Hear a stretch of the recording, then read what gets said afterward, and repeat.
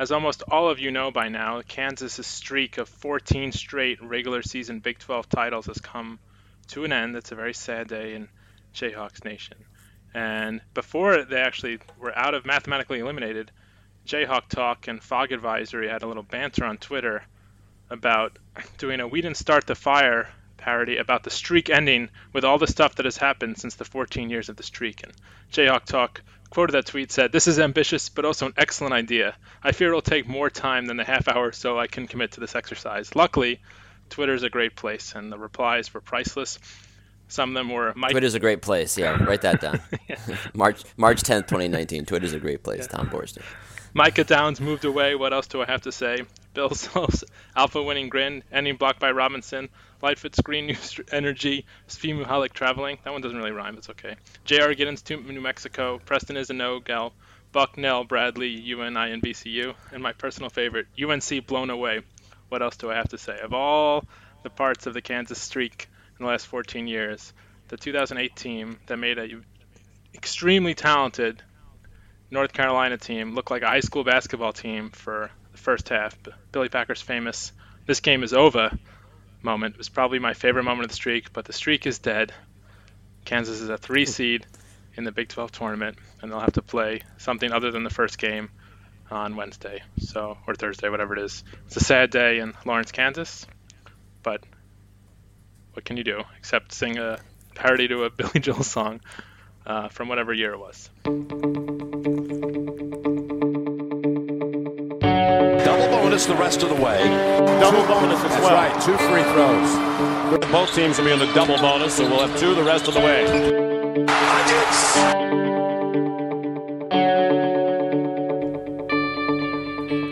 Hey everyone, and welcome to episode 20 of the Double Bonus Podcast. I'm your co-host, Brendan DeRocher, with Tom Borstein here on a Sunday afternoon in New York City, a cloudy, rainy New York City. It is a Sunday evening in Europe where Mr. Borstein is located right now. How are you doing? And where are you? I'm in Madrid, doing great. A well-timed vacation for college basketball, but here we are. Good family trip. And Wait. I thought you told me that you were going to be named the caretaker manager of Celta Vigo. Is that not happening anymore? I did go to an Atletico Madrid match yesterday. Outstanding. And definitely bought a Thomas Partey jersey because Thomas is on the back of it. But yeah, it's been a good time so far. A lot of heavy dinners, but it's good. A lot of heavy dinners. Yeah. With conversation too with your family? Has it been a heavy conversation? No, keeping it light. Yeah. Light conversation, heavy dinner. Okay, I see. Yeah.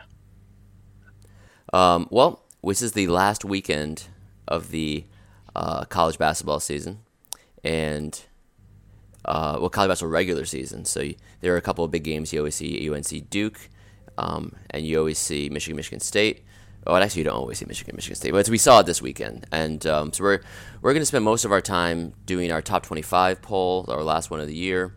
We're going to do a draft of the major conference tournaments. We're going to spend a few minutes, though, making sure that we touch on some of the major storylines over the weekend. We're going to call it a little banter. It's not going to be quite six as good. But before we do that, I want to make sure that you know who we are. We're in Double Bonus, at Double Bonus Pod on Twitter, Double Bonus Pod at doublebonuspod.com on the web, doublebonuspod at gmail.com if you want to email us.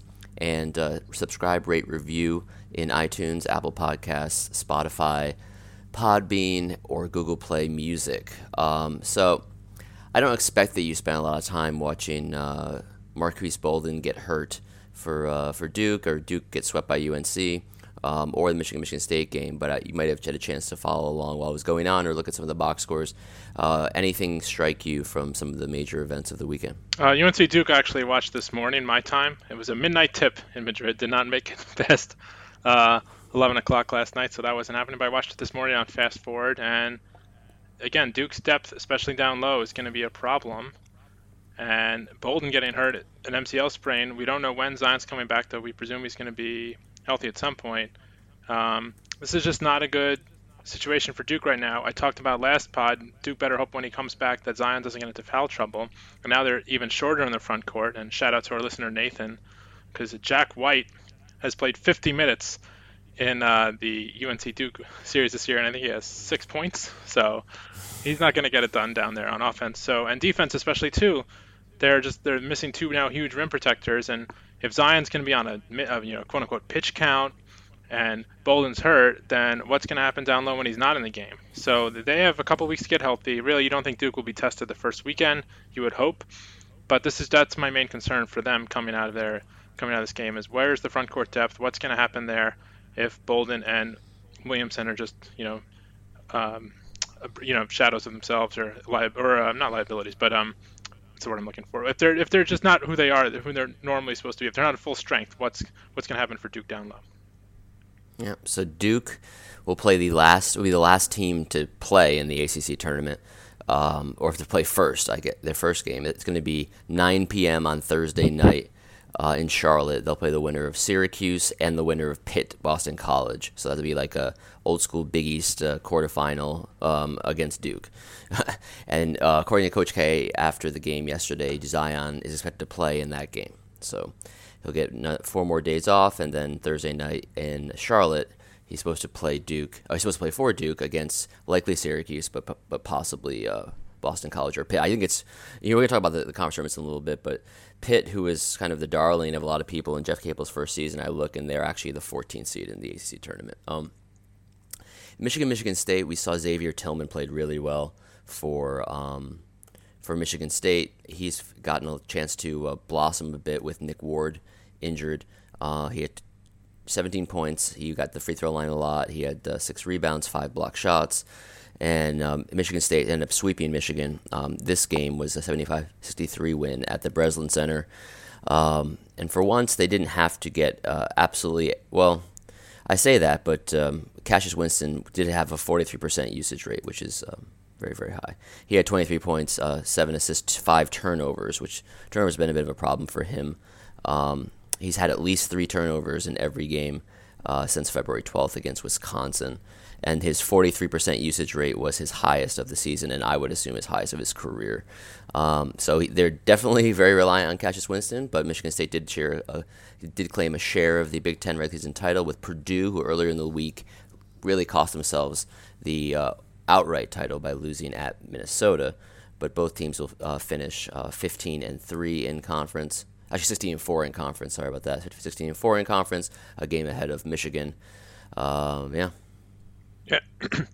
Michigan's defense betrayed him in the second half in this game. And, we'll talk about this, I think, in a second when we talk about the conference champions. But, they were the darlings of the Big Ten, the darlings of the country for the first part of the season. They really fell off a cliff late. They lost this game. They won this game, then lost the rematch. Not their best defensive performance by any stretch. Their offense was just mediocre. Even though they had only 5 turnovers, they did not shoot the ball well. Just 17 of 40 from 2 and 8 of 22 from 3. You think about it, if you have 5 turnovers in a game, you should have more than 0.95 points per possession. So that's a problem. We'll see what John Beilein can do. Again, the Big Ten tournament, they are historically great in that situation, and they're a great tournament team. So that's obviously probably a reflection on Beilein, so we'll see what happens there. And Michigan State, another team that I question their depth. But, of course, we'll see what happens. Another outstanding performance mostly by Winston. In fairness to Michigan, only finishing a game back, but they did have a much tougher schedule than either Michigan State or Purdue. They had to play Maryland, Michigan State, and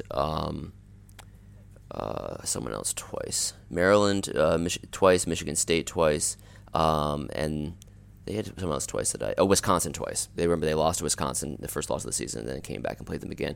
And Michigan is likely not going to finish the Big Ten season with the best defense in the conference. Wisconsin's kind of quietly has had the best defense in the conference. They are still yet to play as we record against Ohio State. So Ohio State, in theory, could have a really big offensive game and change that. But most likely, Wisconsin will finish as the best defensive team in the Big Ten. Moving on. Regular season champions were decided in all the major conferences this weekend, or if they weren't already decided. We talked about Texas Tech and Kansas State. We didn't mention them overtly, but in the Cold Open we referenced Kansas not winning the title. Both Texas Tech and Kansas State swept their games this week while Kansas lost its first game to Oklahoma, and that combination meant that Tech and Kansas State split the Big 12 title. And then in the Big East, Villanova, despite going 1-1 this week, including losing to Seton Hall at Seton Hall, they claimed the outright Big East title because Marquette lost both of its games at Seton Hall and home against Georgetown yesterday. A Georgetown team that was coming off a 32-point loss to DePaul. In the SEC, LSU won an outright SEC title after Tennessee lost to Auburn earlier in the day. LSU, with its head coach Will Wade suspended after being quoted on a wiretap about making a really good offer to a player or a really player's strong family. offer, yeah. The player Scholarship, was also obviously. suspended. Yeah, it's a really good scholarship at LSU. Even though I think if you finish like top 10% of your high school class in LSU, you get in, and you're in state, you get in for free or something like that. The player was Javonte Smart, who is a good but not. He's an important player, but he's a starter. He's not like he's at best their third best player behind Tremont Waters and Naz Reid. Obviously a big loss nonetheless, but he did not play in this game, and in fact Naz Reid did not play either. But they did manage to beat winless in conference Vanderbilt by 21 points to get the conference title. Washington had been locked up the Pac-12 for a while and won the league by 3 games. And then in the ACC, we mentioned North Carolina winning. North Carolina and Virginia shared the ACC title with a 16-2 record. Another year where Duke is a top number 1 team overall, or picked to win the ACC and does not win the regular season title. UVA and North Carolina split it, and again, it's been since 2010 since Duke has won a regular season conference title. That's regular season champ. Well, actually, I think we talked about it last time. In 2010, they shared it. They have not won an outright ACC title since 2006. So, any thoughts on those champions or the games that they played this weekend? It's a tough league, the ACC, so Duke shouldn't be too upset about that. But just to go across the board here, really the only team that was the preseason favorite to win the league was Villanova. At least especially entering conference play. Entering conference play, I don't think anyone had maybe Washington. Maybe Washington, yeah. But UVA, North Carolina, we talked about. Duke was projected to win that conference. Michigan State, Purdue, Michigan was probably projected to win that conference. LSU, until 2 weeks ago, I don't think people realized could win the league, with Tennessee and Kentucky getting all the ink and pixels in the SEC. And then Texas Tech, we talked about, they brought no one back from last year except Jared Culver. And Kansas State, I projected as an overrated team because I thought they had a very easy road to the Elite Eight. 2 Elite Eight teams last year, both ridden off to varying degrees, and both split the title, and both beat Kansas once, and both held their own. They also got off to slow starts in the Big 12 and finished really strong. So credit to all those teams. LSU obviously is going to have some problems going forward without their coach and without Smart, but we'll see what happens there. But really just goes to show that the prohibitive favorites the favorites in the conferences aren't just necessarily going to waltz through. These are tough conferences, and you're not going to waltz through them and win a regular season title. And imbalanced schedules play a part. North Carolina had an easier schedule. We mentioned Michigan having a tougher schedule probably than Michigan State and Purdue. So, LSU had an easier schedule. And LSU had an easier schedule as well. Yeah, so it's it's not a perfect metric for measuring them. In the Big 12 it is, because it's a double round robin, truly fair. Same with the Big East. But, some surprises here. We'll see. I don't think it really means that much going into the NCAA tournament, except for possibly seeds in the number 1 seeds with Virginia and Carolina and Duke. But credit to the teams that won, because they deserve it. And I think especially the Big East, we know about that when we get to that tournament, but it's another week that really didn't go well when we talk about good seeds. Marquette losing twice, Villanova splitting, and St. John's losing again. It's been a weird. Georgetown with splitting with that big loss to DePaul. Anyway, Creighton at least won a couple, so that should help you and Seton Hall as well, so that should help you in your bubble draft, which we'll talk about in a second. First, the West Coast Conference. They have a strange kind of stepladder type tournament where day 1, 7 plays 10, 8 plays 9. Day 2, the winners play 5 and 6. And then day 3 is the winners of those two play 3 and 4. And then we have the semifinals. Well, we finally reached the point of having the semifinals. And we have St. Mary's is going to be playing San Diego in one, and Gonzaga will play Pepperdine, which is a surprise team, in the other. Pepperdine knocked off several teams to get there, including my friend's Kyle Smith's team, which really had a rough finish to the season. San Francisco in the West Coast Conference lost its last 4 games. They were at one point 21-6 and 9-4, lost 3 consecutive to finish the regular season, and then last night played Pepperdine, a solid team. I think if you recall, Pepperdine was one of the teams that was rated really high in the original net. Like Pepperdine and Loyola Marymount both rated really high. Well, Pepperdine beat Pacific by 8, then they beat Loyola Marymount by 3, and they beat San Francisco by 17. And now they're going to get a crack at Gonzaga. Pepperdine has played Gonzaga this year only once, and they lost by 28 on the road. St. Mary's plays USD, and they have beaten them by 17 and beating them by 20. So it seemed like it to have a St. Mary's Gonzaga final in the West Coast Conference. One more thing, just going final was it was Arch Madness in St. Louis. It's kind of a weird final between the number 5 and number 6 seeds, Bradley and Northern Iowa. Bradley was down big in the first half and early in the second half and came back and just won by 3. Northern Iowa had a desperation shot at the buzzer to try to tie it and missed it. So a surprising end to a surprising tournament in the Missouri Valley a year after their champion went to the Final Four. This year, Missouri Valley is not even one of the top 16 conferences in the country, according to KenPom. And Bradley, the number 170 team in KenPom, beats Northern Iowa, number 179 team in KenPom, to make the NCAA tournament for the first time since it was like 2006 when they made the Sweet 16 and beat who in the first round, Tom? Wait, what? Bradley? 2006 Bradley. They beat Kansas. Yeah. And then the second round was one of the famous famous scorebug moments of all time. Brad over Pitt. Bradley versus Pittsburgh. Just Brad Pitt. Brad over Pitt on the scorebook. Amazing moment. Yeah. So that I remember watching that in a bar with my friend in Miami, the Bradley-Pittsburgh game. Anyway, so Bradley's back in the NCAA tournament the first time since 2006, and despite the fact that the Missouri Valley didn't really have the kind of year it thought it would have, it looked like Loyola was going to be a top team entering the season. They ended up sharing the conference title, but losing to Bradley in the semifinals by 2. They shared the regular season title, Loyola did with Drake.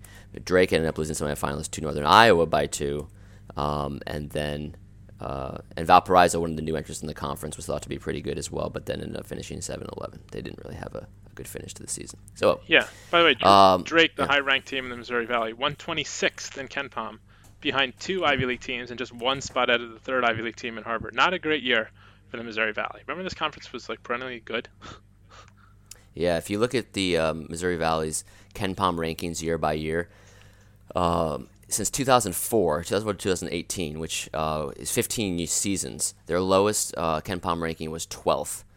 Their highest was 7th, which they did 4 consecutive years from 2005 to 2008. And this year they were 17th. They had never been worse than 15th in the KenPom era. The loss, obviously, of Creighton is a big one for them. If you look at the 2007 league, just picking that one of the top 7 leagues. Southern Illinois that year was a 4 seed and 16th in KenPom. Creighton was a 10 seed and 28th in KenPom. Missouri State, Bradley, Northern Iowa, Wichita State were all top 70 teams, and Evansville and Illinois State were top 100 teams. Drake and Indiana State were top 150 teams, and that was the whole conference. There wasn't a single team outside the top 150 in the conference, and they had 4, 5, 6 in the top 65, over the top 70. And this year, with the same number of teams, they have exactly 2 teams in the top 150 and none in the top 125. Crazy. So, yeah. And one of the funny things, Loyola Chicago was not in that conference then, and they are in the conference now. They go to a Final Four, and yet the conference is significantly worse. Let's talk about the bubble. Yeah. We did our bubble draft last week, and it's a good chance to both go through our picks, but also to update you on how teams are doing. Interestingly, the top picks had kind of not so great weeks, and especially Tom's bottom 6 or 7 picks had very good weeks. So if you look at it, the teams that probably helped themselves the most this week, well, Murray State did by winning the OVC tournament in a good game against Belmont last night in Evansville, Indiana. So they are in as an automatic. So I get the 2 points for that. That was my 11th pick in the 12-round draft. Belmont, of course, lost that game. They don't seem likely to make the NCAA tournament, but they are kind of, in theory, in the picture. The other teams that really helped themselves this week are Seton Hall, which beat Marquette and Villanova at home.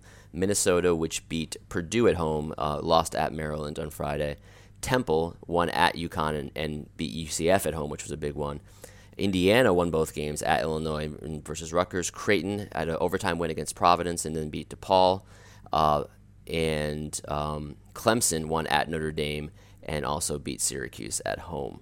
Any of those teams or any other teams that helped themselves this week that you wanted to discuss? I just want to talk about Florida and Texas because I picked those teams. I said, they'll have chances to get good wins when they play. In Florida's case, versus LSU and then at Kentucky, lost both. Texas, I'm like, they can get one of these games at Texas Tech, home versus TCU. Nope, lost both.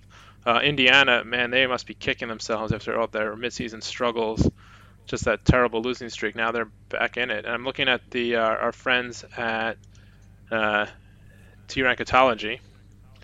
And the last 4 buys right now are Florida still, Minnesota, Utah State, Indiana. So Indiana is now even above the last 4 in. And then the last 4 in are Seton Hall, Texas, Temple, and Belmont, with Creighton and St. John's on the Big East bubble. I feel like the Big East is going to shuffle a lot based off what happens at the Garden this week.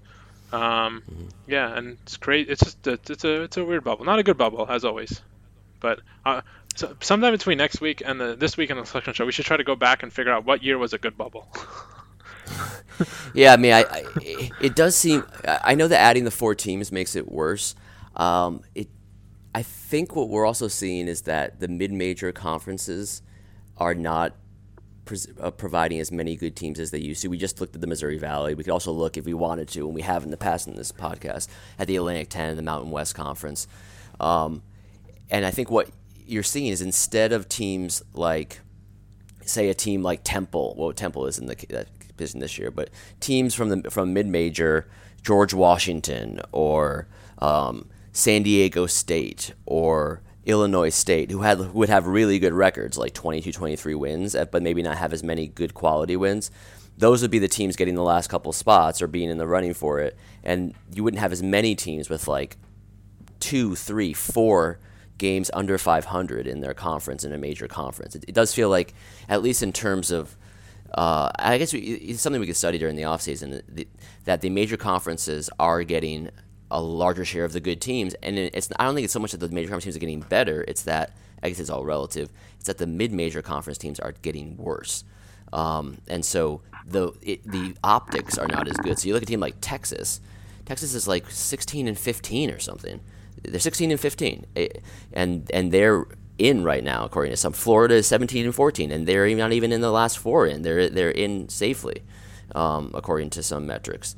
So those are 2 examples of teams from like good conferences who play tough schedules. Florida's schedule is ranked 17th in the country this year. Texas is ranked 13th, who have weak records but are looking like they're going to get in or could get in. Indiana's 17-14. Teams that were 17-14, that kind of record would not have gotten you in years ago. So part of it is more conference games, notably in the Big Ten, and part of it is maybe slightly tougher non-conference schedules, some of these teams, and I think a big part of it is you're just not seeing the kind of 7th, 8th, 9th best conferences in the country, not to mention the Pac-12, which is basically as good as a mid-major this year, providing that many teams that can compete. And so I would say that's why it seems even weaker year by year, and until we get mid-majors that are better, it'll still feel weak. Yeah, I buy that there. I think that's a good breakdown of exactly what's happening. And right now you have the Pac-12 regular season champions lined up as about a 10 seed, which is would have been unthinkable even a few years ago. And is that the only team they have in the tournament? Or they have, According to the bracket matrix, they have Washington as the top 9. I think that they like, the bracketologists may like it more than the kind of formula that Bart Torvik has. The Arizona State is the 3rd to last team in as a 12 seed. And then no one else. Oregon has is in one bracket for bracketology, but for bracket matrix. But I don't think one is an outlier, I would say. It's also crazy that a top 2 team a top 2 league in the country is probably going to have. Well, what does bracket matrix have? Texas Tech right now, because they're the highest seed out of the Big 12. They are listed as a number 2, 3 seed. Yeah, they're not going to have a top 2 seed with that league. If Kansas had won that league, they would be a top 2 seed. So. Yeah, right now I think if Texas Tech wins out, if they win the conference tournament, they'll be a 2 seed. Yeah. You wouldn't expect both. Michigan is kind of vulnerable, probably the most vulnerable 2 seed. Although, of course, LSU won the SEC, and if they win out, it feels like between LSU, Kentucky, and Tennessee, maybe not all of them will be in the top 2 lines. One of them will probably be a 3, maybe 2 of them. But Houston's another team to consider as well, as we kind of are jumping around here. Houston only has the 2 losses this year. They went in and destroyed a good Cincinnati team on the road to sweep the Bearcats. I think they're like 29-2 at this point, something ridiculous. So they could be, if they win the AAC, could be considered a candidate for a 2 seed as well. Yeah, they are 29. The Big The Big 12, they have a 3, 2 4s, a 7, an 8, a 9, a 10, and an 11. The 10 and 11 being Texas and TCU, who are definitely vulnerable. It feels like especially Texas with that record. And Texas does not get the benefit.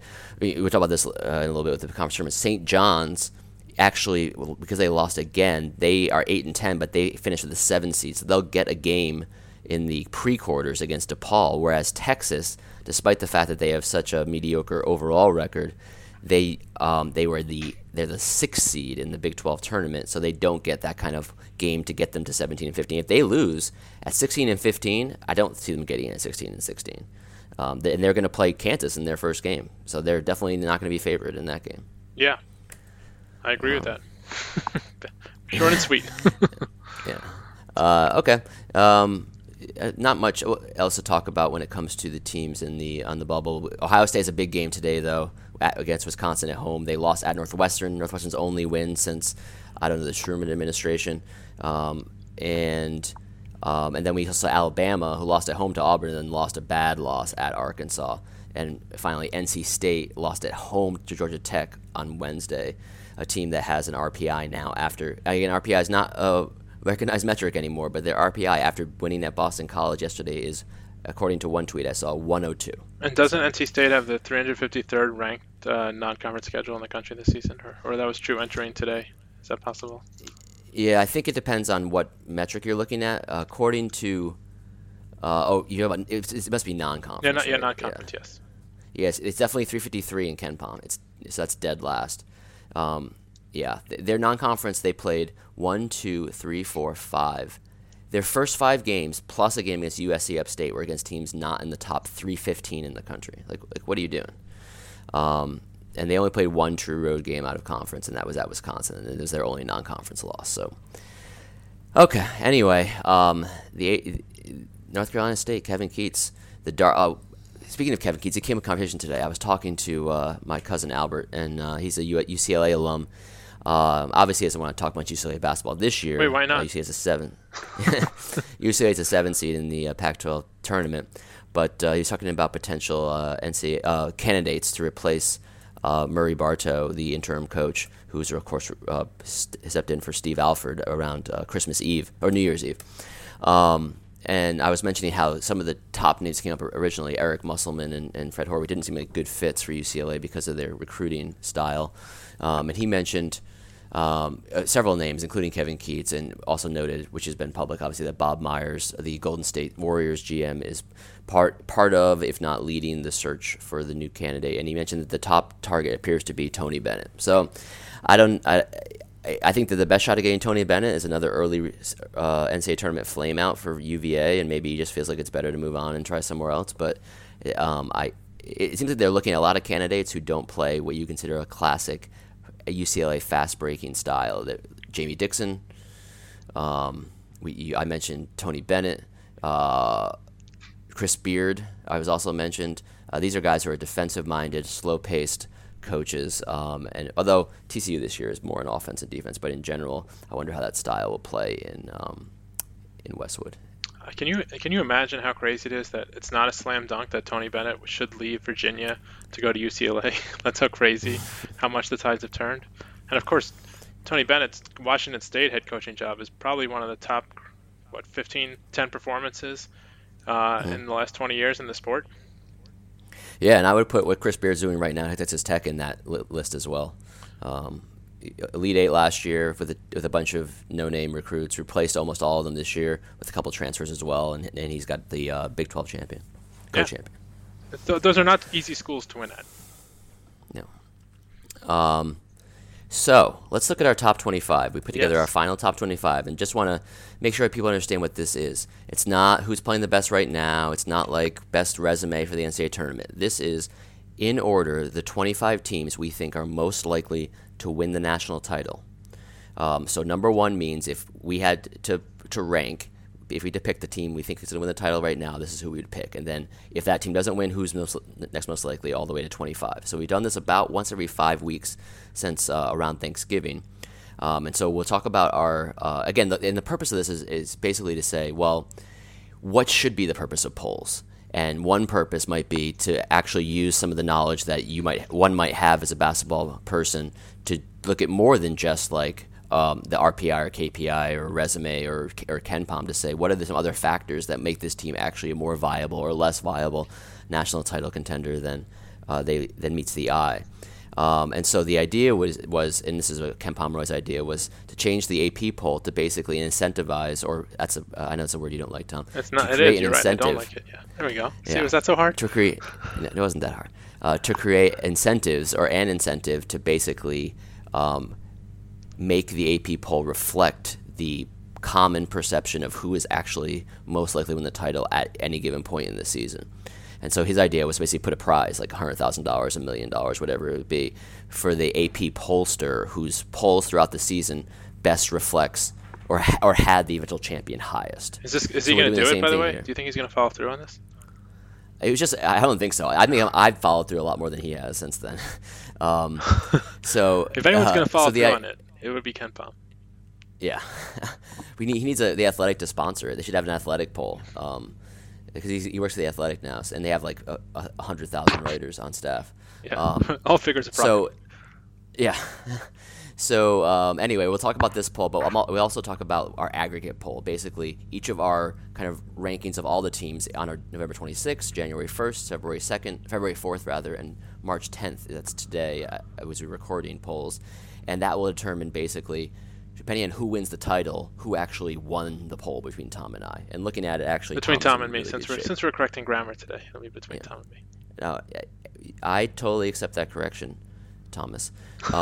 So, top 25. I don't want to read it out, but let's read. We'll read out our top 5, and then make note of other teams below. So. The top 5 is different, and this is we're not bearing the lead here. The first 3 polls, we both had Duke ranked number 1, and here on this 4th poll, since the last poll, of course, Zion Williamson got hurt.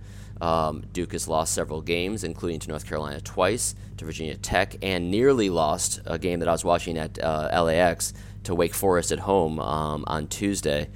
So neither of us have Duke ranked number 1. Tom, tell us who you have ranked ahead of Duke, and why you put those teams or that team there. So I have Duke ranked 3rd. I have Virginia and North Carolina both ahead of Duke, which I have at number 3. And then I have Gonzaga and Kentucky rounding out my top 5. So I know Virginia lost twice to Duke, but they didn't lose twice to Duke in its banged up state that it is right now. And North Carolina's beaten Duke twice. Obviously, Zion's played a total of 27 seconds in those 2 games. So that's...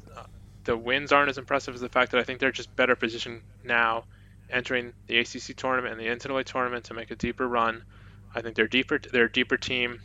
I think Virginia's a better team right now. I think Carolina's a deeper team. Their style obviously is very frantic for Carolina, and it plays well against Duke. Duke looked unsettled again in the second half last night after looking unsettled the entire game at home. I'm just, again, not sure about the depth in the front court for Duke going into this tournament. I think it's a major problem, especially when people pick up fouls. These games, they can turn on an overly cautious coach taking a player out with 2 fouls. In the first half, you can fall behind by 10 and then be playing catch-up the rest of the game. So that's why I have I think Virginia's the best team in the country. So I have North Carolina ahead of Duke, and I have Virginia because I think they're the best team in the country and they're healthy. So I also have Duke 3rd, and I also have Virginia ahead of Duke, but I do not have Virginia 1st. This is one of the teams that we've actually disagreed on the most, or like I've been much higher on than you this year, and that I have number 1, Gonzaga. They're the best offense in the country. Killian Tilly may be able to chip in down the stretch here. Their defense is good. Brandon Clark, one of the best defensive players in the country. He really should be in contention for both Defensive Player of the Year and First Team All-America. So I have Gonzaga 1, Virginia 2, Duke 3, North Carolina 4, and Kentucky 5. So we have the same 5 teams in a different order, and the biggest difference is with Gonzaga. I feel like there is a lot of risk with all of the top few teams. Gonzaga, the risk there is one, they haven't played a lot of good teams recently.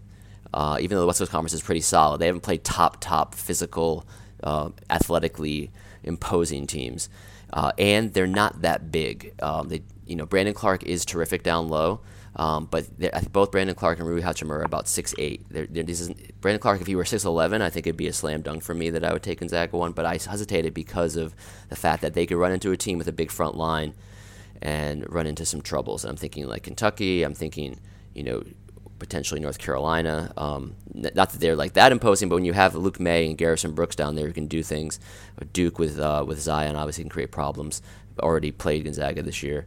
I have Virginia number 2. The risk with them is always the slow pace can keep teams in it. And if teams just knock down threes, we saw that with Duke this year, and we saw, of course, with UMBC last year, that you could run into a game where even a not-so-great team can knock down a bunch of threes, you fall behind, and it's tough to come back. Now, I do think this Virginia team is better than last year's team. Of course, last year's team at this point in the season still had DeAndre Hunter healthy, and he is probably their best player. Last year maybe he wasn't, but this year he certainly is. So I have Virginia 2. No slight to them. I'm a huge Virginia guy. I definitely hope they go to the Final Four. Duke 3. North Carolina I really like. We both picked them to go to the national title game and win it this year at the beginning of the season. Nasir Little's been fine. Hasn't really stepped into it in a huge way, into a role, but he's providing pretty good minutes when he's out there, and Kobe White has been much better than we expected. Cameron Johnson has been terrific, and Luke May continues to be very good. He didn't even do anything against Duke. He dominated the first game, but he went 2 for 9 on twos and 1 of 4 on threes in this last game. He did have 7 assists, so he's more of a facilitator. And the thing about it is North Carolina's offense wasn't great in either of the Duke games. It's been their defense that has been much better against Duke. And their defense up to 11th in the country overall, even though it's only 6th in the ACC during the conference season. So number 5, I put Kentucky in there. You can talk about who we put below them. You can guess who the next 5 teams are. But, Kentucky, despite the fact that they had that bad loss to Tennessee, has been very good the second half of the season and is a very talented team that can really defend and can pound you inside. What about your next 5, Tom? Or my next 5, let's start with number 6, Tennessee. Co-runners up in the SEC. Then I have Purdue, kind of one of the most under-the-radar teams, I think, across the country all year, and staying that way right now. They're at 7. Then I have Michigan State out of the Big Ten. And then I have Texas Tech, who, if they make the Final Four, it will be impressive for them, and I think a credit to their basketball team. I do not think it will be pleasant to watch. But those are my teams. I kind of stacked my conferences here. Top 3 ACC, then I did 2 SEC back-to-back, then I did 3 Big Ten back-to-back, and then the Big 12 representative in Texas Tech. So, I mean, really, if you go out of the Big Ten, any of those 3 teams could make the deepest run. It's a legitimate Final Four team and can make a deep run in the NCAA tournament. I think Texas Tech can make a huge run in the NCAA tournament just based on their defense alone and their coaching. And then Kentucky, obviously, super athletic, really dangerous, really imposing. And Tennessee, Kentucky's my 5th seed, but Tennessee also depth problems, but great players, strong backcourt with Jordan Bone. Grant Williams is a monster, and they kind of have scuffled a little at the end, but I think they will be in a prime position to make a deep run in the NCAA tournament. So I'm not really hating any of those teams entering March. Yeah, Tennessee's defense is 27th in the country after being 6th last year, but their offense is 3rd in the country, being 36th last year. So they're kind of flipped their strengths a little bit. This is not a team that shoots so many three-pointers, 324th in the country in three-pointers attempted. They're going to try to beat you inside with really effective two-point shooting, good free throw shooting. And so anyway, I have Tennessee in my. We have the same top 10 actually, the same 5 teams in our second little set of 5, but in a different order. I have Michigan State 6, Tennessee 7, Texas Tech 8, Purdue 9, and Michigan 10. Texas Tech is another team like Gonzaga that I've been a lot higher on than you have this year, Tom. And at times that looked not so good. Wasn't that long ago. Texas Tech was on a big losing streak. They couldn't score at all, and they completely flipped it and have won now 9 straight games. And 9 straight wins in the Big 12 is like ridiculously hard to do. And 4 of them were on the road. Most of them weren't close. They did have a home OT win against Oklahoma State, which is strange. But their other closest win was a 7-point win on the road at Iowa State. Other than that, we talked about it last week. I have to go through it again. Every other win was by at least 15 points, or they had a 12-point win at Oklahoma. But basically, they were blowing teams out. Yeah. And they finished the conference season 4th in the Big 12 in offense, which is, the Big 12 is a big defensive conference, but you're 4th. It's top half. It's not like your Providence or Northwestern that can't score at all and is finishing last, which is why they're not going to a tournament. Whereas Texas Tech, also a good defensive team, a great defensive team, is ranked 8th for me. I have Purdue 9th and Michigan 10. So we both have the 3 Big Ten teams. We have in different orders. I have Michigan State a couple spots clearly ahead. I know that they're banged up. They won't get Josh Langford back. Nick Ward is not back and may not return for another week or two, and who knows what he's going to be when he does. But they've shown the ability to play well without him, and I am concerned about the how much they have to rely on Cassius Winston. But ultimately, I was thinking about Michigan State versus Tennessee versus Texas Tech. Michigan State seemed the most balanced team of those teams. Even all 3 of those teams, Tennessee and Texas Tech, they don't have really high recruits at all. So I guess talent-wise, Michigan State's probably at least a little bit better. Although Tennessee does have Schofield and Grant Williams. Yeah, everyone talks about how Tennessee doesn't have any top 100 recruits coming out of high school. I'm not sure that's a testament to just like how great a developer Rick Barnes is, or is it how great a talent spotter his coaches are, his staff is at recruiting these guys, or how bad the rankings are of these high school players, a little combination of all 3 of those factors. But, that's been talked about a lot. It's a credit to them that he's done it without these quote-unquote high-priced, we don't have to say quote-unquote, but high-priced players coming out of high school. So credit to him there. And Texas Tech, really, they have 5 losses this season. It's crazy. 3 of them came in a 7-day span in mid-January when they lost to Iowa State, Baylor, and Kansas State, all in 7 days from January 16th through January 22nd. Their other loss was to Duke at the Garden, a game they were in for 3/4 of the game, and they lost at Kansas, which, of course, there's no shame there, on February 2nd. And since then, they haven't lost. So they are a very streaky and very scary-looking team. My last thing on Tennessee, we talk about the lack of talent or whatever it might be, but they probably have 2 borderline first-round picks on that roster, like this year. So Schofield and Grant Williams will either be picked in the first round or will just miss being picked in the first round, depending on how they do in their workouts. 11 through 15, Tom, who do you have? 11. Actually, let's go. Just tell me the rest of the teams. I think we can focus on. Yeah. But I go Florida State, then Kansas at number 12, just to show some love. Virginia Tech, I think, will be dangerous. I have Houston down here at 14. LSU at 15 with their coaching situation. Obviously, a Sweet 16 contender for sure, but still a lot of question marks. Wisconsin 16. Marquette stumbling. They're now at 17. Villanova still behind them at 18. Iowa State, a very dangerous team in the tournament. Their 3-point shooting. They are at 19. Maryland, 20. Buffalo, 21.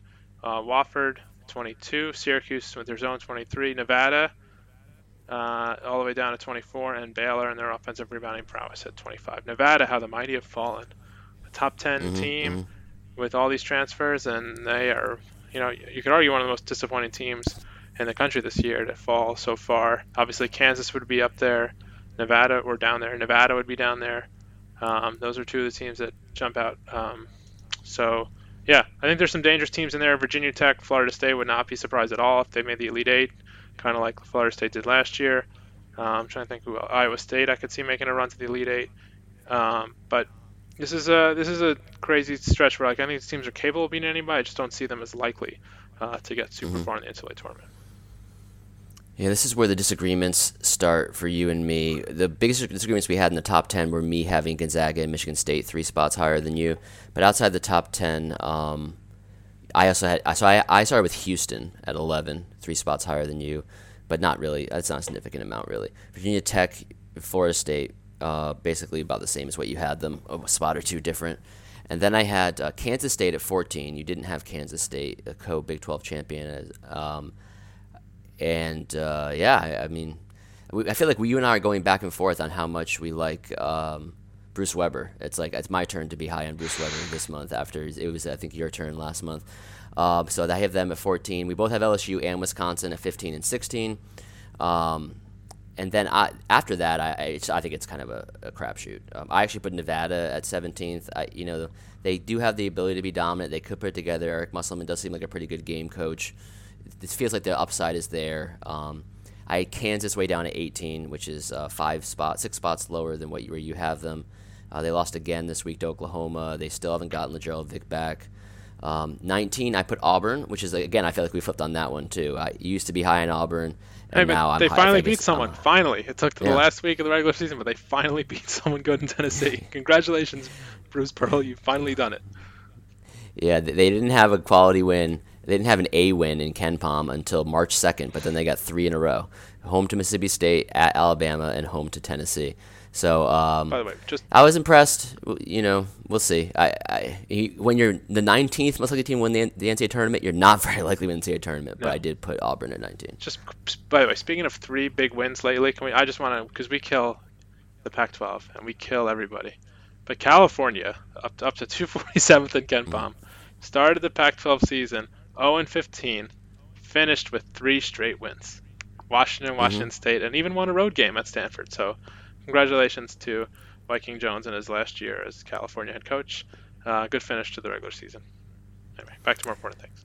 Well, yeah, that's a weird season to look at on KenPom. Just the way it's colored. Yeah. It's very strange. Just take a second, put down the $20 if you don't already.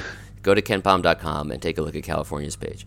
So I have 20th Iowa State, they were one of my biggest droppers. They were my biggest dropper, actually. They dropped 11 spots in the previous month.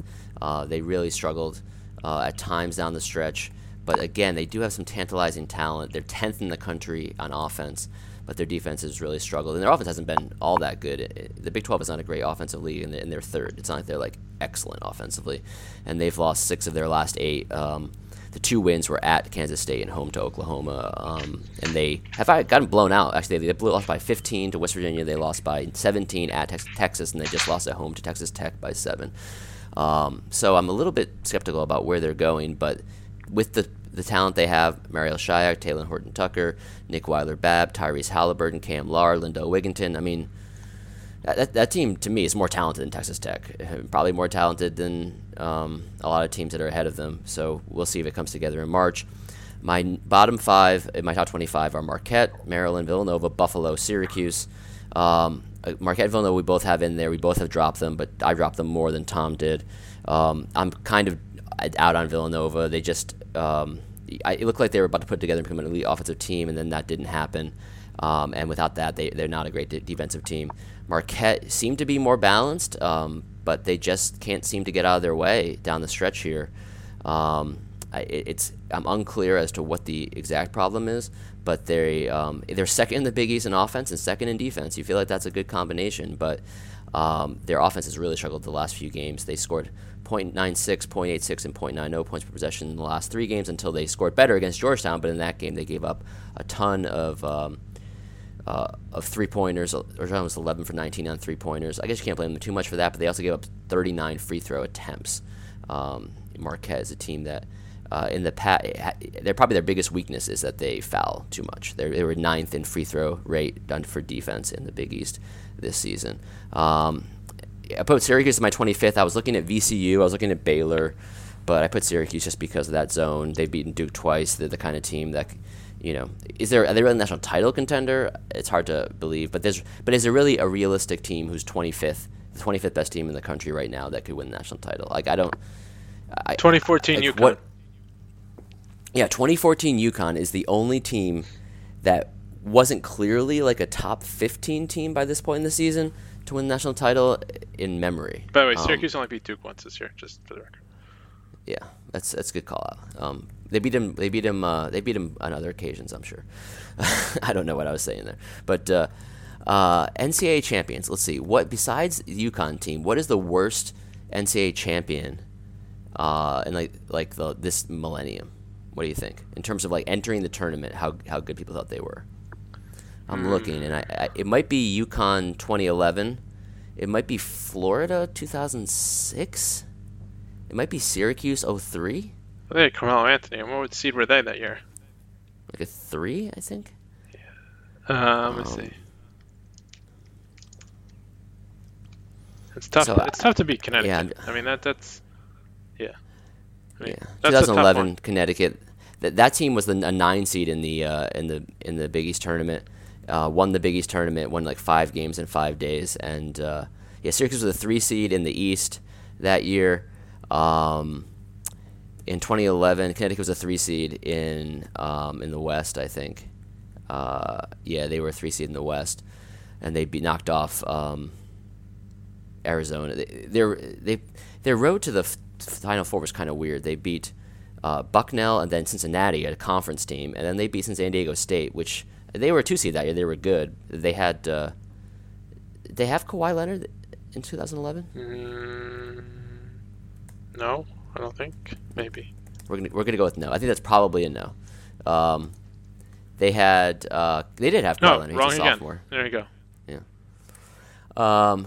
And then they beat Arizona, that had just knocked off Duke in the regional semifinal. And then in the Final Four, they beat Kentucky and then Butler in one of the worst championship games ever. No, I say the worst championship game ever.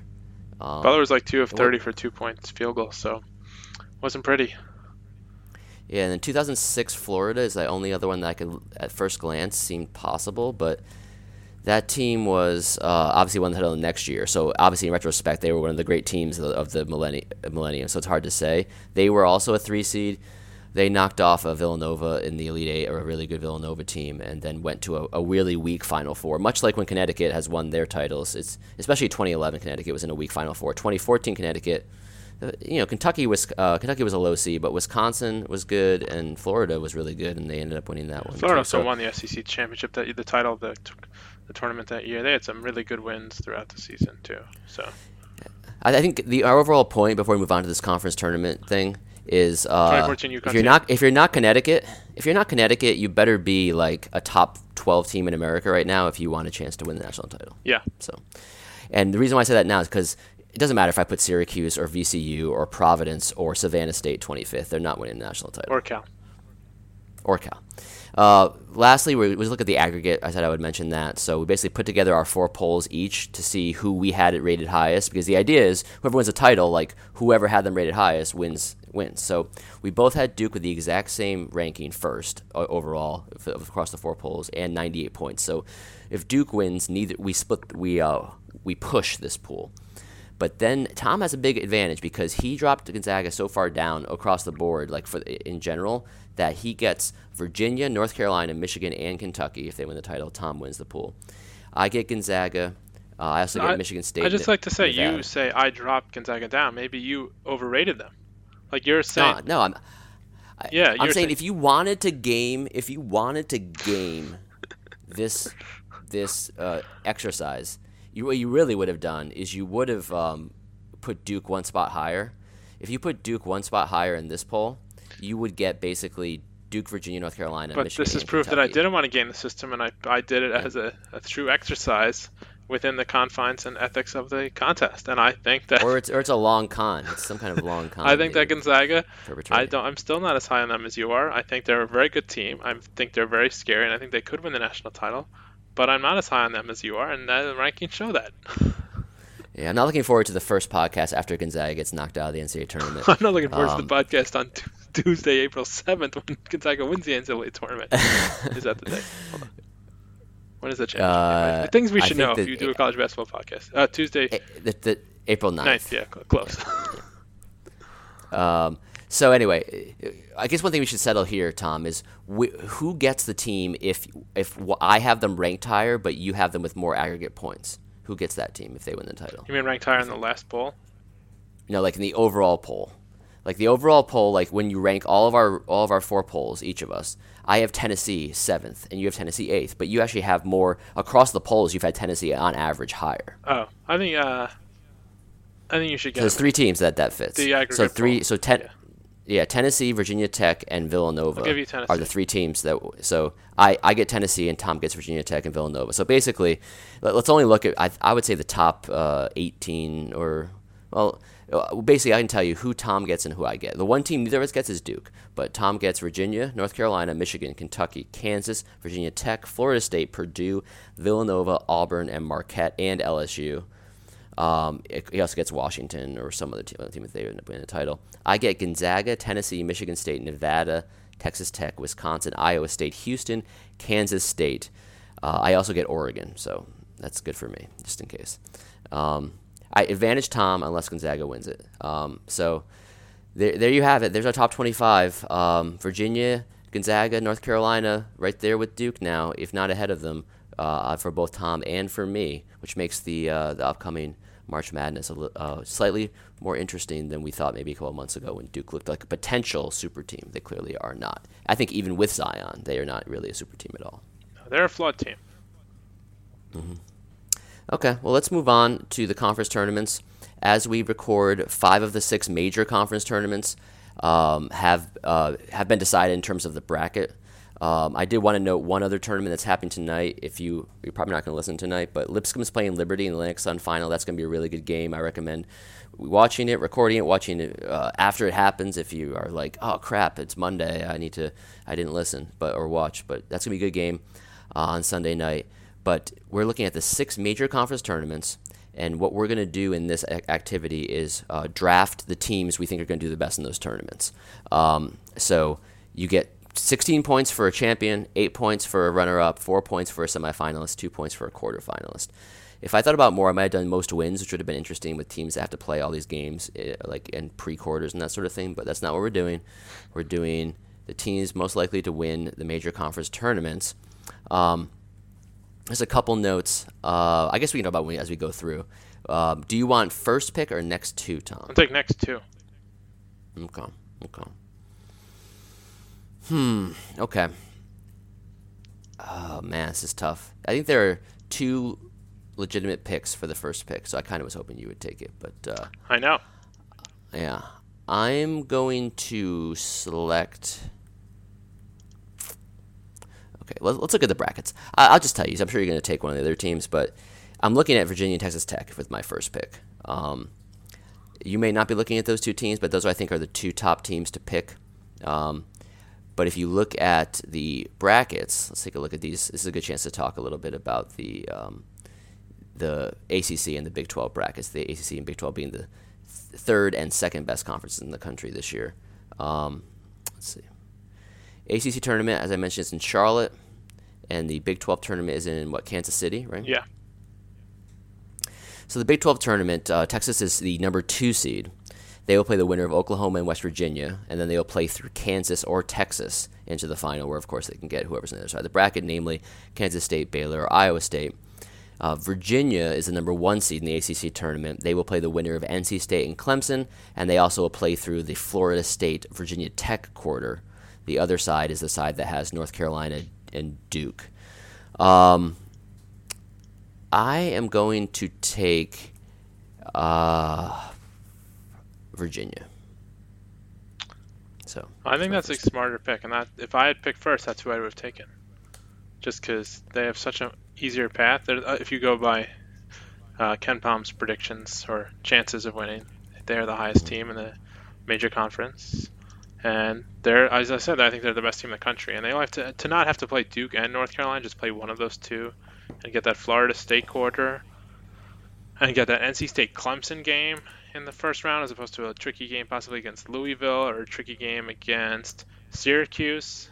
That is Syracuse is a little bit tricky. That is a big advantage for Virginia in that tournament. So I think that's a good pick. I will take Texas Tech, as you foreshadowed.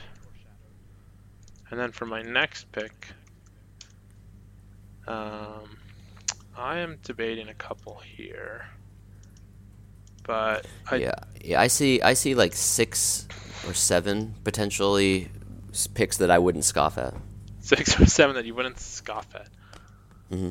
No. I think it's really balanced from here. Yeah, it's very balanced. Now, Duke right now is the second favorite in the ACC, considerably higher than North Carolina, despite the fact that they've lost to him twice, according to Ken Palm. I'm not touching that situation right now. The Pac-12 is obviously a mess. Oregon's playing well of late. Washington is the favorite there. The SEC is up for grabs for sure in this situation. And also the Big 12, you have really a mess between Kansas State, Kansas, Iowa State. So I'm going to go back to... And you have the Big 10, which we don't even the Big 10, I haven't looked at because I'm clicking through the Ken Palm projections. The Big 10, I'm also... Yeah, Michigan State's the 1, Purdue and Michigan are the 2. Yeah. Wisconsin will either be the 4 or the 5, depending on whether they beat Ohio State. And Yeah. Maryland would be the other one. I'm leaving the Big Ten out of it. Again, Purdue would be, if they were the 1 seed, I would pick them, but they're not. So they have to play Michigan possibly in the semis, and then Michigan State the next day. That's tough. So I'm going to take, enough preamble, I'm going to take Kentucky with my second pick here. Ooh, Kentucky. Yeah. Wow, this is interesting. Yeah. Only 3 picks in. It's already hands on his head times for Brendan. Yeah. Yep. So Kentucky's out. So, I think that any of the 3 teams, I think Michigan State, Purdue are legitimate picks, like Washington, Marquette, Tennessee, Villanova, Duke. The Big East is interesting. It's very balanced. And then Duke has to play through North Carolina. And obviously North Carolina, you don't know what Duke's going to be in this tournament without Bolden and with Zion coming back. Tennessee and Kentucky are going to be facing the semifinals, which leaves LSU on the other side of that bracket. The Big East tournament, which we haven't talked about very much, has Villanova on one side. Villanova will play through the 4-5, which is Creighton Xavier. And the 8-9 also is a little bit interesting because Butler, Providence, those are 2 kind of interesting teams in the 8-9 game that play through Villanova. Butler, both the teams got swept by Villanova, but so maybe not that interesting. But on the other side, you have DePaul St. John's, winner to play Marquette, and St. John's beat Marquette twice this year. St. John's also lost to DePaul twice this year, so that's kind of interesting. And then Georgetown. But what did Seton Marquette Hall do against DePaul? I think should Marquette be exploring definitely that beat DePaul. situation based on that. Yeah. Marquette beat DePaul twice, DePaul beat St. John's twice, and St. John's beat Marquette twice, and they are seeded 2, 7, and 10 in the Big East. This is just March. shows you pretty much all you want to know about how the Big East went this year. The other quarter is Georgetown, Seton Hall on Thursday night. The last quarter. I've done enough stalling. I am going to take Washington. Wow. Yeah, the one tournament we didn't really talk about in terms of as I was doing all that discussion. I'm taking Washington. That tournament is in Vegas, I believe.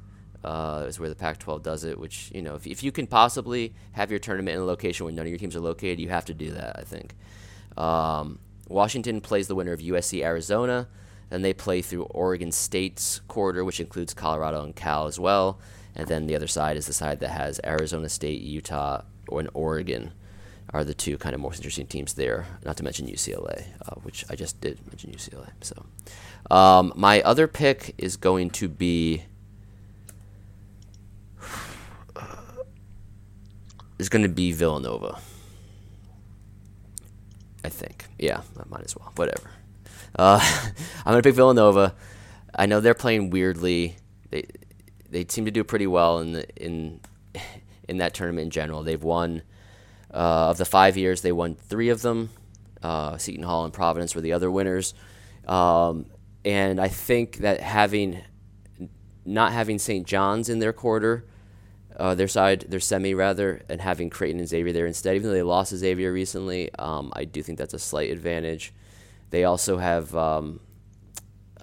Who knows? It's the Big East. It's a weird stuff. Seton Hall's a team they just lost to, and they're in the other semifinal as well. So I'm not feeling great about that, but and I like your pick. I kind of wish I'd taken your pick that you just did, that you wrote down there. Tell us who you picked, Tom. I picked Michigan State. Again, we're getting to that point of this draft where it's going to have value, like chances of reaching the semis, reaching the final in this pool and these tournaments. I think Michigan State has a good chance of doing that. They've been playing pretty well, and they have the better half of the bracket, so I think they will get to the Big Ten final. Whether they win is another story, but I like Michigan State to get that far. Now we can go to some other teams. I'm just going to keep things safe and pick Tennessee. I think they're the next best team in the SEC. I wouldn't be surprised if LSU bombs out early from the SEC tournament after their little situation they have going there. So give me Tennessee. So now I have Tennessee and Kentucky. So I'm pretty confident I have the SEC champion in there. Okay. I am going to take Duke. Okay, I'll take Duke. If Zion's going to be back. Zion, as you may have noticed by how Duke's been playing without Zion, is pretty dang good. Yeah. Marcus Bolden's out, but I'm going to take Duke. And I am also going to take...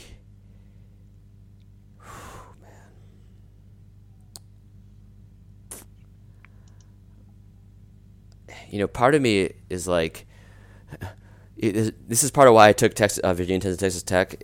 It's just like in Kansas City, it just feels like Kansas lives to like embarrass their rivals in Kansas City. So part of me wants to take Kansas State there, but I'm not going to do it because it just feels like semifinal. They're going to play Kansas and they're going to lose by 15, and all those fans in purple are going to be very sad, and all the Kansas fans are going to be rock chalking and swaying and all that crap.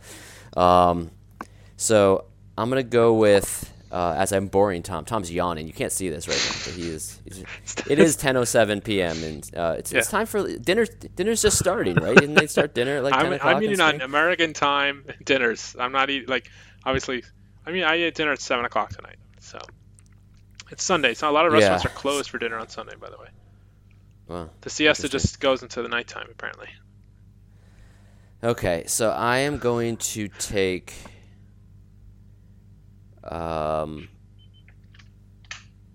Purdue. No, I'm not doing it. Oh God, this is tough. It's killing you. Yeah, it's probably killing you more than it's killing me. No. I'm taking Marquette. Might as well. Whatever. Okay. Got it. I will take North Carolina just to play off your Duke pick. I think they have a great shot to take care of business there. And then, by the way, I kind of think you're kicking my butt in this pool, I have to say, at first glance. I don't know how that's possible. Whose fault is that? Picks. I could be picking other teams, but I think your Michigan State and North Carolina picks are good typed in picks. Villanova as soon as... It's not like I've forgotten. It's not like I've forgotten the picks. Once you said Villanova, I'm like, Michigan State. I wish I picked them. Anyway, I am taking North Carolina, and I'm going to take... see here, I could troll you and take Kansas State, because Kansas is a checkered past at the Sprint Center. They lost to Oregon in the regional final 2 years ago. They've lost some Big 12 tournament games to TCU a couple years ago. They shouldn't have ever lost. They've lost to they lose to Washington last year at Kansas City in the regular season. That was a really bad loss. But I'm taking Kansas, not Kansas State. So take Kansas State now. Now you can get yourself back in this thing if you really think you're out of it, which you're probably not. But anyway, yeah. Okay. Okay, so you picked Kansas. I'm picking Kansas State. Okay. And I'm going to pick the winner of Purdue, Michigan. So who is that going to be? That's the question. Purdue hasn't played Michigan since early in the season. They got blown out by them. This is the 2-3 in the Big Ten. Of course, they would have to get there, just in case people are wondering who they would play into. Not all the seeds are decided, but it looks like the two Purdue would play into Minnesota, Penn State, likely, and then there's also the Illinois. Minnesota, Penn State. Winner of Minnesota, Penn State would play Purdue, and then Michigan would play the winner of Iowa and the winner of Illinois Northwestern. So Illinois plays Northwestern, the winner plays Iowa, and then the winner of that would play Michigan. Purdue just lost to Minnesota on the road. Iowa's looked weak until they played well against Nebraska today. At least the last score that I saw. John Beilein, the tournament is pretty tough. I'm gonna take Michigan. Let's do it. I like that pick. I'm gonna take Purdue, and then because all these tournaments are ranked evenly in our little situation here, I'm gonna take Oregon. Team, a lot of people are tweeting about winning the Pac-12 tournament. They're the second favorite according to Ken Pom. I think they're a good value pick at 8th because if they meet the final, I get the same number of points in this pool as if Kentucky makes the SEC final. So what's not to like? Yeah, Oregon. Well, it's not to like because Oregon is a 6th seed in the Pac-12, and so they have Well, they play Washington State, so that's kind of a bye. Although Washington State did win at Arizona State this year. Where's my Pac-12? Oh, there's my bracket. Yeah, they play Washington State and they play Utah. Yeah, these are games that no one is going to see because it's the very last game each night, 11:30 Eastern time. So and it's like scheduled 11:30, so it's probably going to be like 11:45 Tune in or 11:50. Spain. It's 5 o'clock Madrid time. Yeah, so you could wake up in the morning and watch it at the gym if you can find a way to get the Pac-12 networks in Slingbox. Yeah, not the Pac-12 network. No. The Pac-12 networks. Okay, sorry. Yeah. So they play through Utah and then Arizona State. Oregon is, according to KenPom, the second favorite to win the tournament. That's why I picked them. And I think that's because they are the second best team in the Pac-12, according to KenPom, at 55th. They're ahead of Arizona State as the second, Colorado 63rd. Washington's only 47th, by the way. So they're only really slight underdogs, except for the fact they played extra game than Washington is. They've won 4 straight. They swept Arizona State, and they swept Washington State on the road. They finished their season with an 8-point win at Washington. So Oregon's on an upswing, and they're 20-12. I don't know. They're only a win. They have 2 A wins at Washington and Syracuse and neutral. They really like playing against the zone, apparently. And so we'll see. Maybe Oregon. I don't really think they have a case for an at-large, but who knows? So it's my turn. I'm going to take.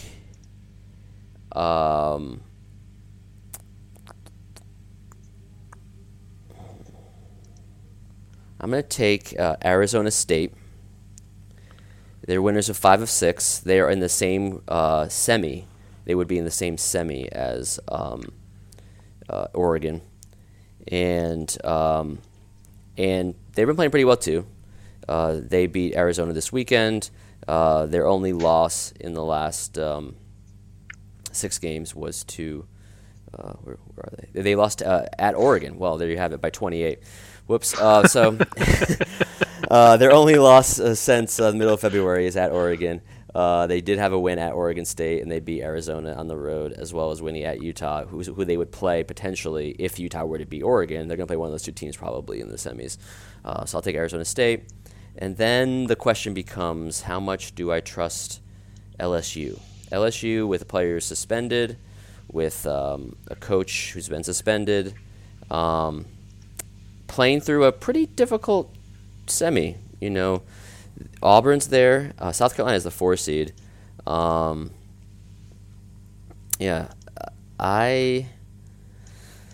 that's a tough one. There's a lot of interesting storylines, actually, now I think about it. Like the fact that we don't know what's really going on with Zion, and they're playing into UNC. The fact that we have an Auburn team that's kind of getting hot, while LSU is the regular season champion.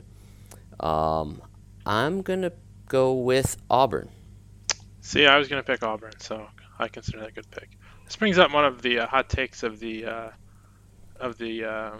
this time of year, that the first week of the conference tournament week is way better than the first week of the NCAA tournament, because you have better teams playing each other. You have rivalries. You have a better schedule, you could argue. So I do think it's better. I think the Sweet 16 on is obviously better because the games are better and the stakes are higher. But I feel like you have fewer blowouts in the conference tournament, and you just have that Saturday where you just have one championship game after another, 2 good teams playing each other. It's really one of the best days in the sport that I feel like doesn't get enough credit. But anyway, if you want to respond to that, I think the energy, there's an energy in the conference tournament week. I try to always get to the Big East tournament for at least 1 or 2 sessions. Last year I was there for 4 sessions because Providence kept winning. I do think there's a cool part about it, especially places where people walk around. I feel like it's probably similar in other cities. I mean, these are all based in cities where, like, when you're near the arenas, you're like walking around, you see all the fans with all their own like gear on, and and it's like an energy to that week. And there's like rivalries, but you're also kind of like supportive of each other in a sense. So like you're like team Big East, team ACC. I mean, the SEC is obviously beyond the pale when it comes to how like SEC centric they are. Still fighting the Civil War down there apparently. And I will say that the teams don't really seem to treat, the coaches don't really seem to treat this conference tournament week as highly as like kind of aficionados who like to watch. They don't seem to be as invested in many of the conferences. I think actually the Big East is an exception. The ACC used to be an exception, maybe not anymore.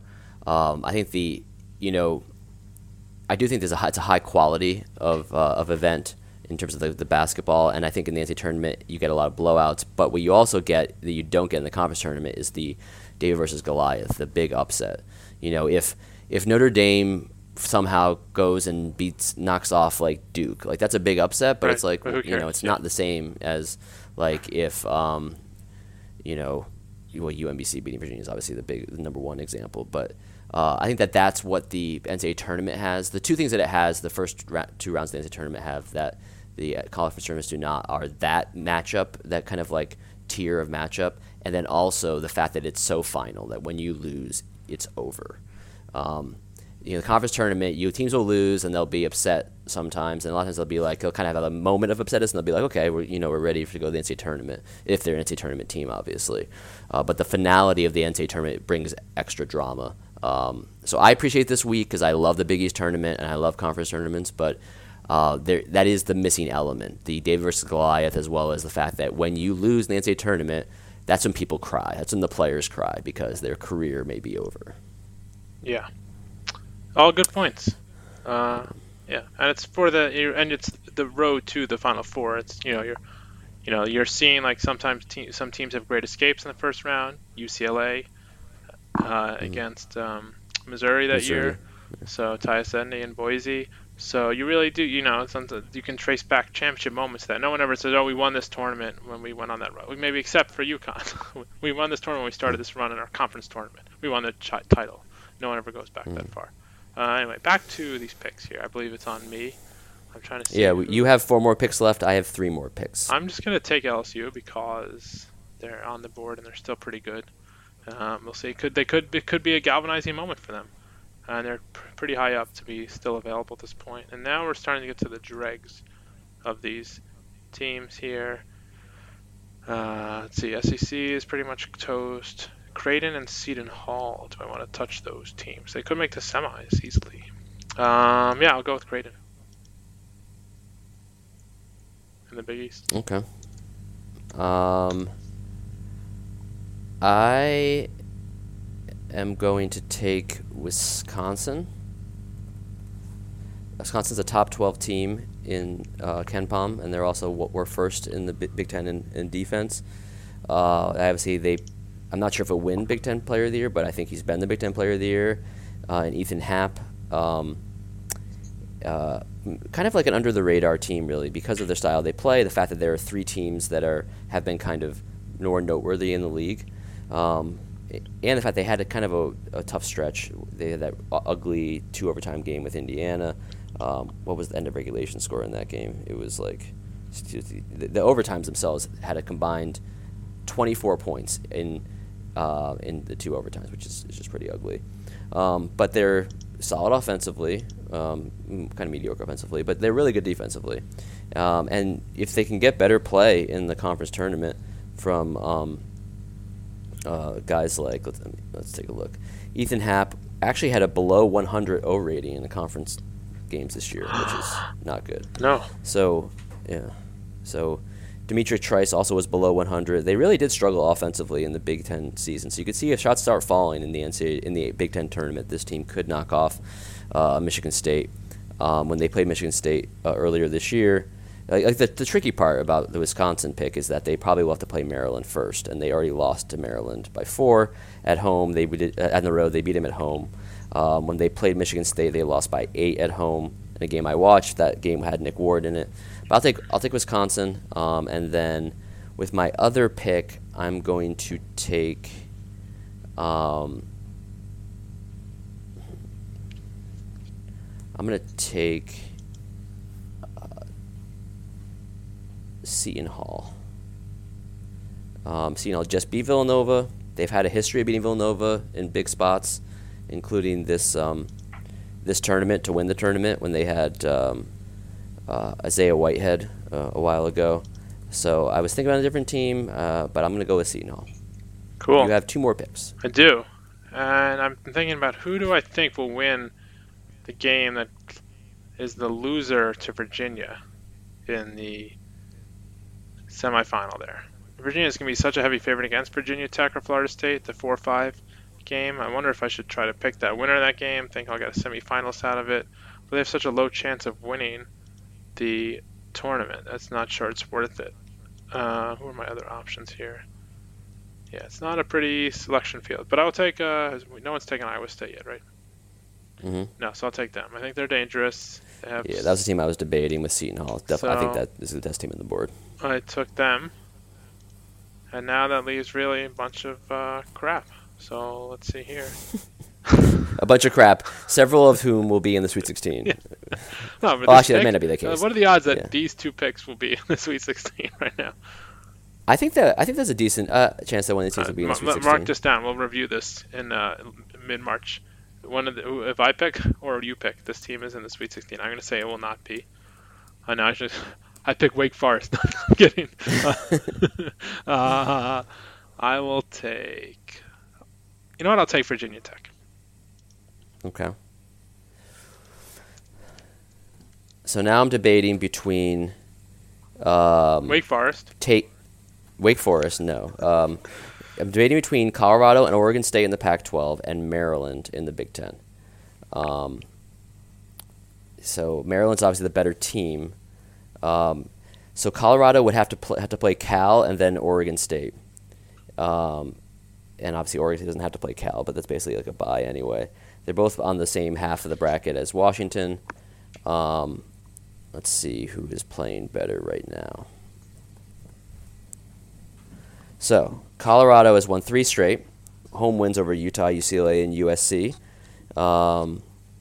They finished 6th in the Pac-12 in offense, 4th in defense. They finished 10-8 in the league overall. Oregon State has lost 3 of 4, including an overtime loss at Washington. They did beat Washington State on the road.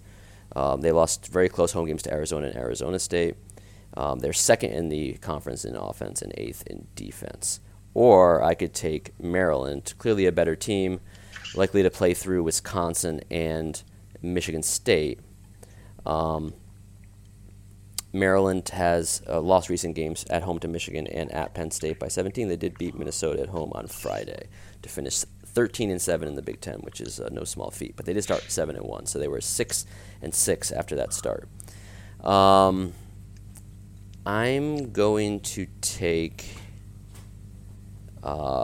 Colorado. So it makes it really hard for the claim that if I really thought the team was going to make the Sweet 16, I would have picked Maryland. The odds of Colorado making the Sweet 16 are not very good. Virginia Tech could definitely obviously make it, has a good I think chance. I even said that earlier in the episode. So, yeah. So Colorado's probably not making to review our picks, Tom and I each picked 12 teams that we think will advance fairly far in the conference tournaments. I had the first pick, Tom, and next 2. Here are my 12: Virginia, Washington, Villanova, Duke, Marquette, Kansas State, Michigan. I was going to say Michigan State, it's Michigan, Arizona State, Auburn, Wisconsin, Seton Hall, Colorado, and Tom's, yours are Texas Tech, Kentucky, Michigan State, Tennessee, North Carolina, Kansas, Purdue, Oregon, LSU, Creighton, Iowa State, Virginia Tech. Okay. Yeah. Well, there it is. We don't have much more to talk about. We do hope that you watch the conference tournaments. As we talked about a little bit earlier, we wanted to spend some time on them because we do enjoy them. Sometimes they get overlooked because the tournaments end on Saturday and the Selection Sunday is Sunday, and no one really talks about what happened in the conference tournaments. We'll see what our schedules look like, but I do kind of hope to do a mini podcast maybe earlier on Sunday and then review the actual brackets later either on Sunday or on Monday, just so we can spend some time giving some due to these conference tournaments, which I do think are a little bit undervalued by the general basketball populace. Yeah, it's great. Yeah, but no promises. Are great European basketball viewing because the day games on Wednesday and Thursday are prime time here in Spain. So I'm excited. Yeah, Wednesday. Let's see what kind of. So Tuesday. Let's see what kind of games you can get here. So Tuesday, March 12th, at 7 p.m. Spain time. So do the math wherever you are. Notre Dame, Georgia Tech. Okay, maybe skip that one. Let's move on to Wednesday. So Wednesday at 5 p.m. in Spain, we have Clemson, North Carolina State. At midnight, you have Butler, Providence. At 2:30 a.m. in Spain, you have DePaul, St. John's. That's not really what your point was. 8 o'clock, you can watch Arizona, USC. Yeah. 7 o'clock, Colorado State, Boise State. How about 7 o'clock on Thursday? I have Arkansas, Florida. And then I have, that's a good one. And usually the Big 12 games on Thursday are pretty good. And you have the Big East. You'll have Villanova. Yeah. Villanova versus the winner of Providence Butler at 5, and then the next game will be Creighton versus Seton Hall.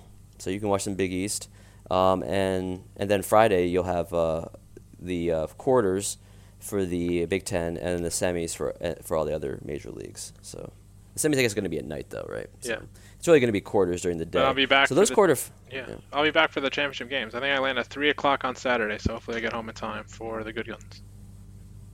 Yeah, the quarterfinals of the Big Ten that you could watch during the day, like daytime here, but like evening there, would be Michigan State versus either Ohio State or Indiana. We know Michigan State's already lost to Indiana twice, and Wisconsin, Maryland. That's a good doubleheader you could get there. The daytime games in the Midwest. Yeah.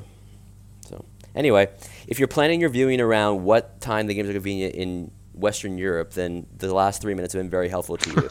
If you're not, then you can just check your own local listings. Hope you enjoy the conference tournaments. If anyone's going to the tournaments, shoot us an email or a tweet. Let us know about your experience. Love to hear about people experiencing college basketball in person, which I think is always a lot of fun. Obviously, the way the NCAA tournaments often experience is via television because you have all the games going on at once and that sort of thing. But there is something also special about an in-person event like a conference tournament. So enjoy that.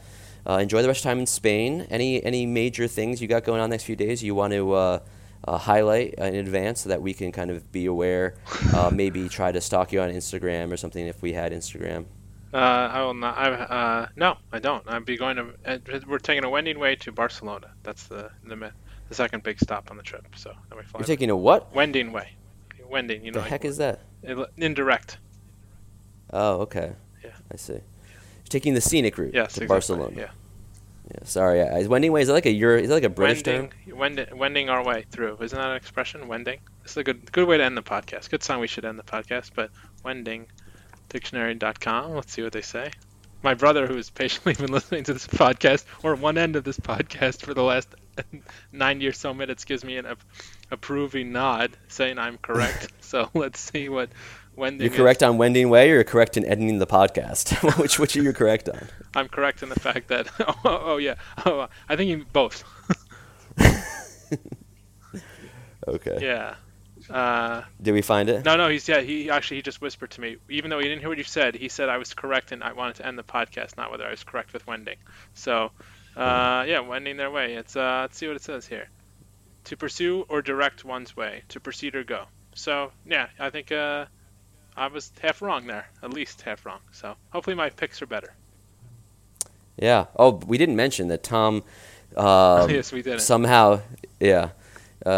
Tom completed the 2011 Red Sox debacle in September by giving up a massive lead in the picks to me, and I won by one game. But all things will be refreshed for the NCAA tournament. We're going to have a cool NCAA tournament kind of draft or something we'll do next week, and maybe he'll win this Big Ten or the bubble draft. He could win one of those, but really look like Tom's going to do that. But I let it be known that episode 20, we got to episode 20. That's an accomplishment. But 2, this is the episode where Tom's brother whispered to him. So, if you're marking that down, it's the whisper episode. So it's the whisper of March that we kind of hear the conference tournament starting, NCAA tournament's coming, and the podcast is ending. So subscribe, rate, review on the platforms Google Play Music, Spotify, Apple iTunes, podcasts, etc., etc. Follow us on Twitter at DoubleBonusPod. Email at doublebonuspod@gmail.com. Website, doublebonuspod.com. And we'll let Tom and his brother continue their Sunday evening sleeping/viewing experience, and we'll not keep you any further from your European vacation. Adios. I heard angels rise and praise when I heard you whisper my name. And I heard music bring a heart of storm to tears. And I heard peace ring like an anthem through the years. And I heard hatred fall from grace when I heard you.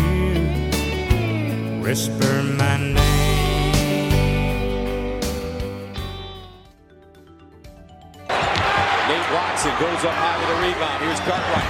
Quick dribble to the bucket. Oh! Compton. Straight at it. 2-point game.